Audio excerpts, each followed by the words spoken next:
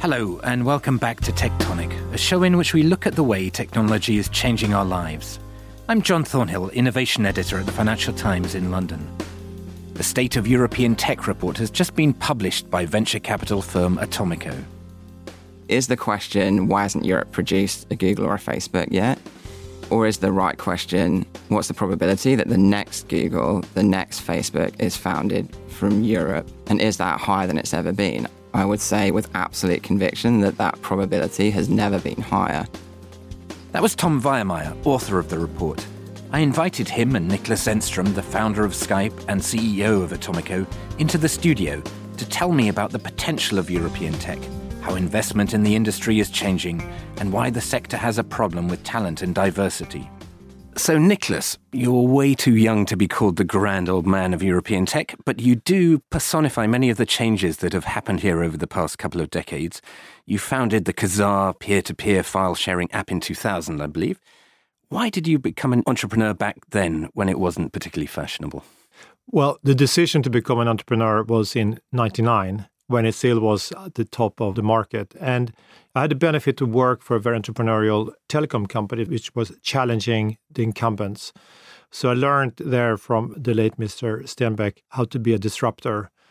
But my job was to build out the internet service provider network across Europe. So while I was doing that, I saw all these startups. I couldn't realize how they could be so successful because the infrastructure wasn't really there. But at some point, I realized that I was late to the game and I saw it passing by in front of me. So I made a decision to quit my career and my promotions basically over the Christmas holiday in 99. So I think literally everyone, investors and talent, they literally thought that the internet model, the entrepreneurial internet model, did not work. So as a consequence, there were really no investors who dared to invest in founder-led disruptive tech companies. And the ecosystem of founders was very, very small. And you had quite an experience of startup life. You obviously learned a lot of lessons from Kazaa, and then you struck it very big with Skype, which you sold to eBay for about 2.6 billion, I think, in 2005. And that really helped put European tech on the map. Yeah. What was the success of Skype? Yeah, so I think to put this in context, when iZettle got acquired by PayPal, which was ex-eBay, for about the same amount last year, it didn't even make top 5 exits. It was a headline, but it wasn't a big deal because now the exits are so big. Now the exits are 5 or 10 times bigger. But back then, this was the biggest internet exit for a consumer service, at least globally, after the dot-com crash. So it was quite significant, and it came from Europe, a place where everyone said, it's impossible to build global tech companies from Europe. The only place you can build is Silicon Valley.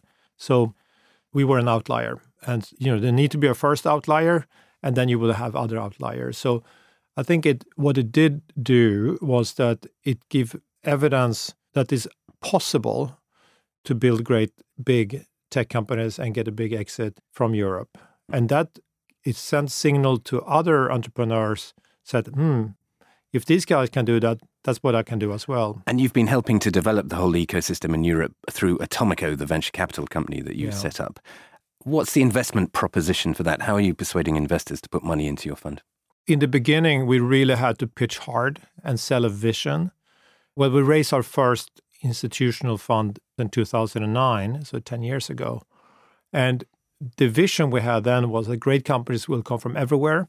And in particular, Europe has a big potential because we have great universities, we have a great ecosystem, people in Europe are well-traveled. And by the way, Europe has produced many very successful global founder-led companies in other industries. But LPs, typically pension funds and large institutional investors, they're not paid to make bets. They're paid to be conservative. So they look back and they say, well, we don't really see the data that supports this. It was really hard in the beginning, but that has shifted. Now they're realizing that Europe actually produces very successful, lasting tech companies. And when you look across the piece of Europe, which do you think are the most interesting tech companies to watch at the moment?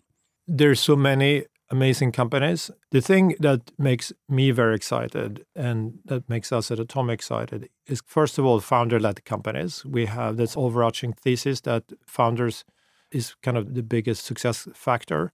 But what's exciting, what we see so much of now, is founders who are using advanced technologies to go out and solve large societal problems.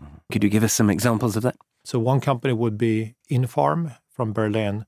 So they've designed scalable modular indoor farms that are, of course, data-driven. And they enable retailers to have farms right in their supermarkets or in warehouses. And the benefit to society here is that these vegetables and greens and produce doesn't have to be transported from one of the Mediterranean zones, so less carbon emission. The other benefit is that because it's fresh, the nutritional value is so much higher, so it's good for the health. And the third, it's just so much tastier. So it's a win-win-win. Tom, I'd like to come to you. For the past 5 years, you've been producing the State of European Tech report, which is really the Bible of what's going on in Europe at the moment. And I guess the big takeaway this year was that you were arguing that in Europe, we tend to know what's going on in the tech world, but over the past year, this has been drawing global attention. US and Chinese investors in particular have really woken up to what's going on in Europe. Can you tell us about that trend and what the data is underlying it? Yeah, I think it's interesting. European tech as an industry has lived with skeptics for 2 decades. And in the meantime, has produced hundreds of billions of dollars of enterprise value. And when we started this report, it was very much the case that belief that Europe could play a role on the global technology stage was largely a belief held by insiders working within the industry. And then I think if you fast forward to today, Europe's been able to prove, whether you're looking at the level of investment that flows into Europe, 35 billion projected for this year. Actually, just yesterday, we saw the announcement of the 100th billion-dollar company from Europe. And I think what that has led to is a point today where that belief that was largely within has now caught the attention of the rest of the world. And as a result, what you see is that people that were on the outside, whether that was kind of on the geographic outside in the US, diverting their attention here. So are you seeing US and Chinese investors in particular coming to Europe? Yeah. So in 2019, you saw 19% of all rounds this year involved at least one US investor. That's an amount that's doubled over the 5 years that we've been producing this report. Nicholas, do you think that Europe might actually benefit from the US-China tech war? You know what? We don't discuss or think about that much at all, because what we are most focused on is supporting the ecosystem which is building here. And the ecosystem now is so strong, we don't need any external factors like that to help. But I would say yes, because Europe is neutral in this sense, and we can see certainly with many more Chinese investors who maybe now are excluded from investing in US to some extent, are looking more and more here. But I would say they were already here before this happened. And I also think that ultimately these companies are becoming global companies. And to be global, you want to be present in Europe, you want to be present in the US, in Asia, and Latin America.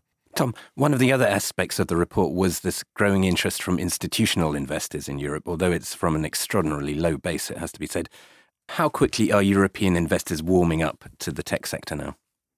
It's been a slow process. I think it's been a real educational journey for them to understand what's happening at the sort of foundational level in terms of the build out of entrepreneurial activity and tech ecosystems in Europe.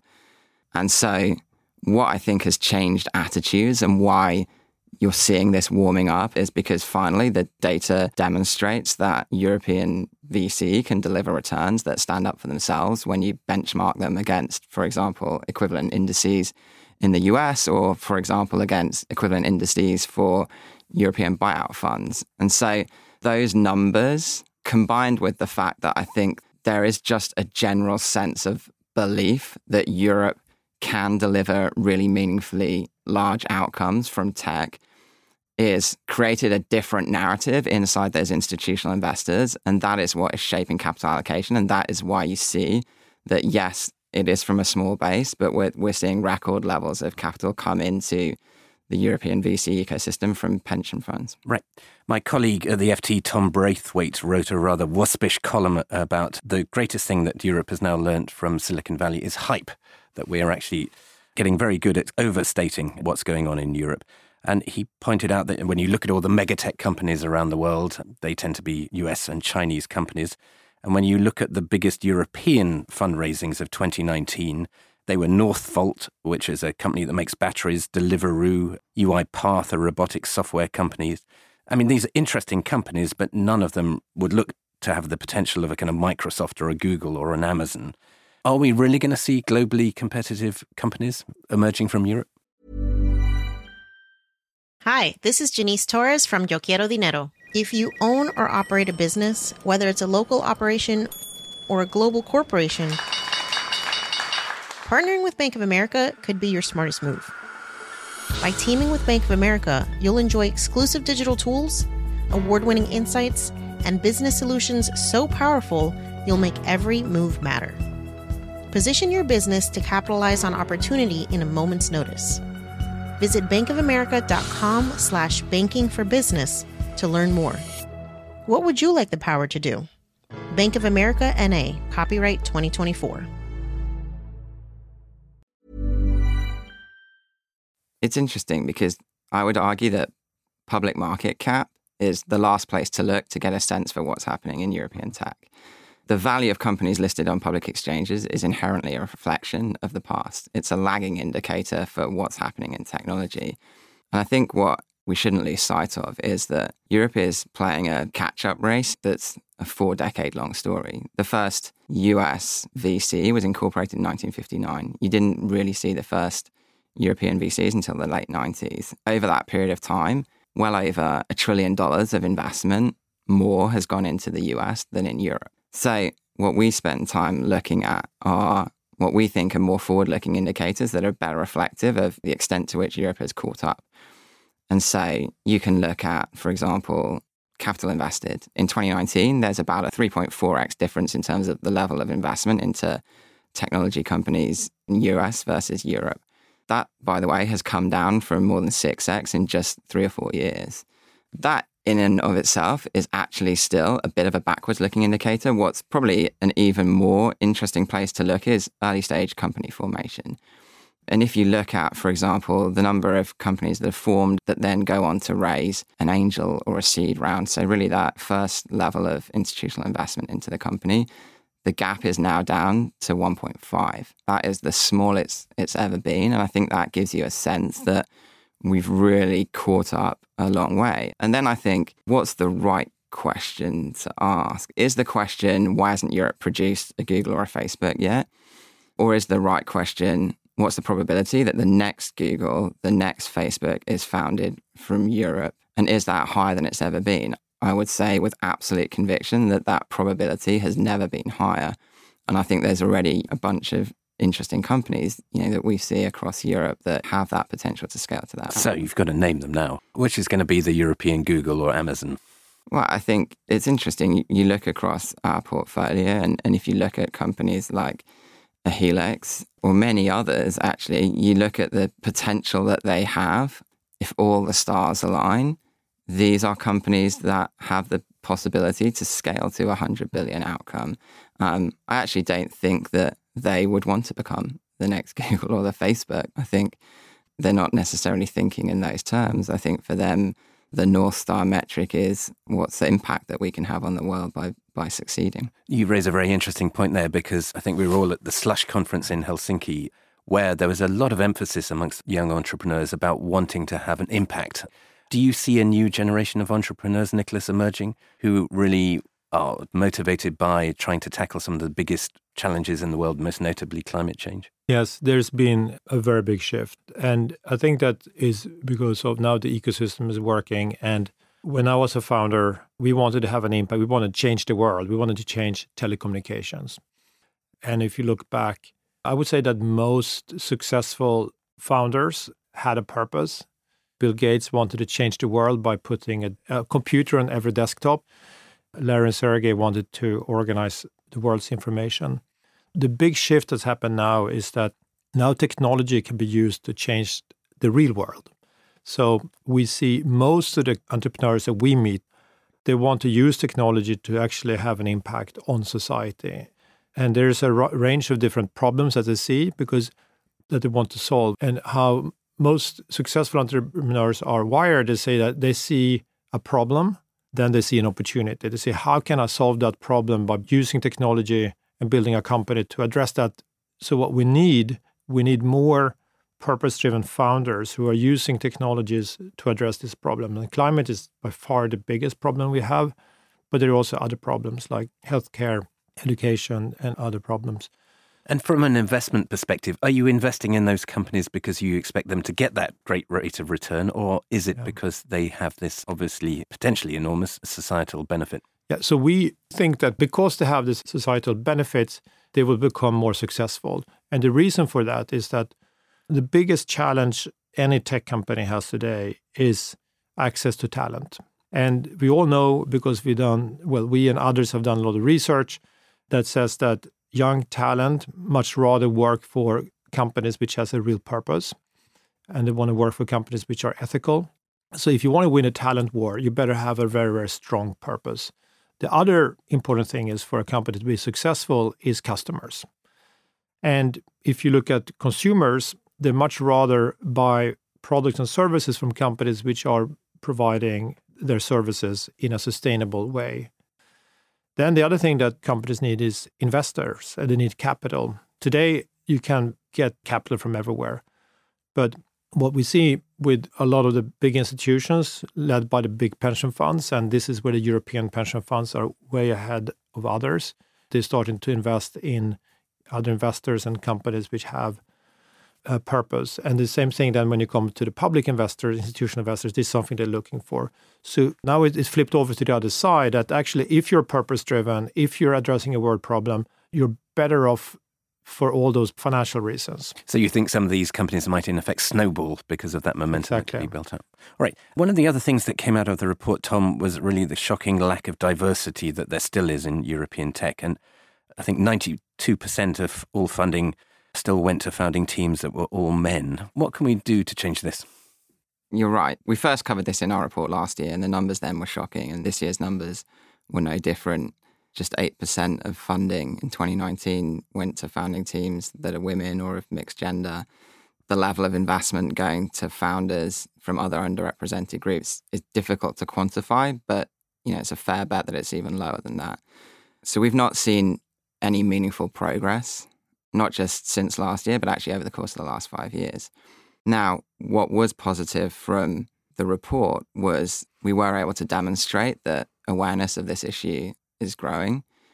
People generally do feel better educated. They feel more empowered to be able to take positive steps. I think what was surprising, or shocking, I should say, was that we also could see that the onus to try to make positive change in terms of building a more diverse and inclusive tech industry here in Europe is falling upon the women and people from underrepresented backgrounds to lead the charge themselves. And so in order to accelerate change and to drive that number to a much higher level, it's going to require this to be a first and foremost priority, not just for some, but for all. Final question. We have a new European Commission taking office. What do you think the one thing needs to be done at the policy level, either at the European level or national government level, to accelerate this tech development in Europe?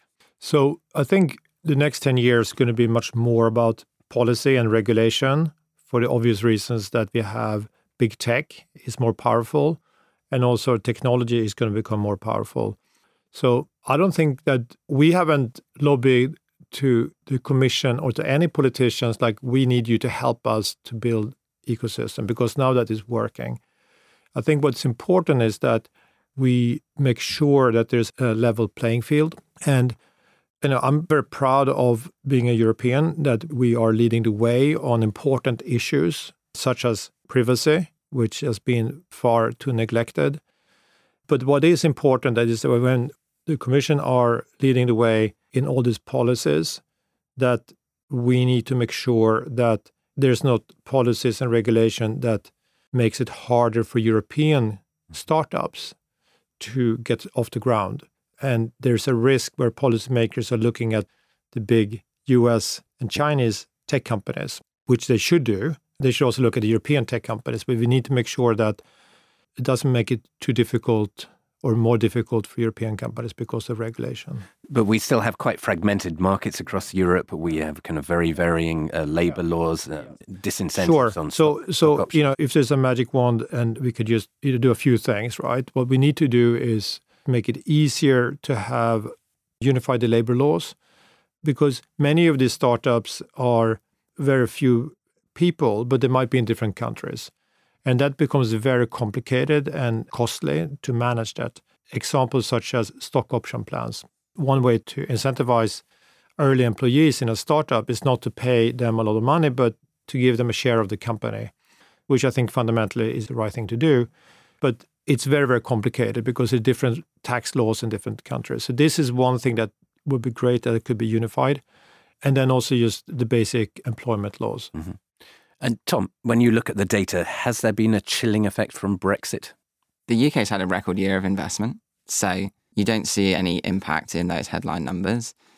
The UK has produced more billion-dollar tech companies than any other country in Europe. So I think the UK will continue to be the preeminent place within Europe to build a tech company, mainly because it's had, a longer head start. We've seen multiple cycles of successful tech companies being built from the UK. I think Brexit has an interesting compounding effect on a long-term structural trend that has been playing out over 5 years or longer in Europe, which is that where once opportunity in tech within Europe was concentrated in a few places, now because of the success of building really vibrant and growing tech hubs all across the region, talented individuals that have ideas and have entrepreneurial ambitions may no longer be quite so likely to move to the UK as they once were. And it's interesting. So there's this stat that says that people in the European tech industry are 10 times more likely, or have been historically, to move country than the average EU citizen because of that concentration of opportunity that existed historically. Going forward, I think because if you're a founder, if you're someone that wants to join a growing tech startup, you essentially have more options than you would have ever had in the past. That number's going to shrink, I think. And that's something that Brexit certainly does not play to the UK's benefit, because whether you're creating actual barriers to the mobility of talent or whether it's just a perception, you want to be creating an environment where the best talented individuals want to come to you. And I think that's where perhaps there's a negative long-term impact. Thank you very much, Nicholas and Tom. Thanks for listening.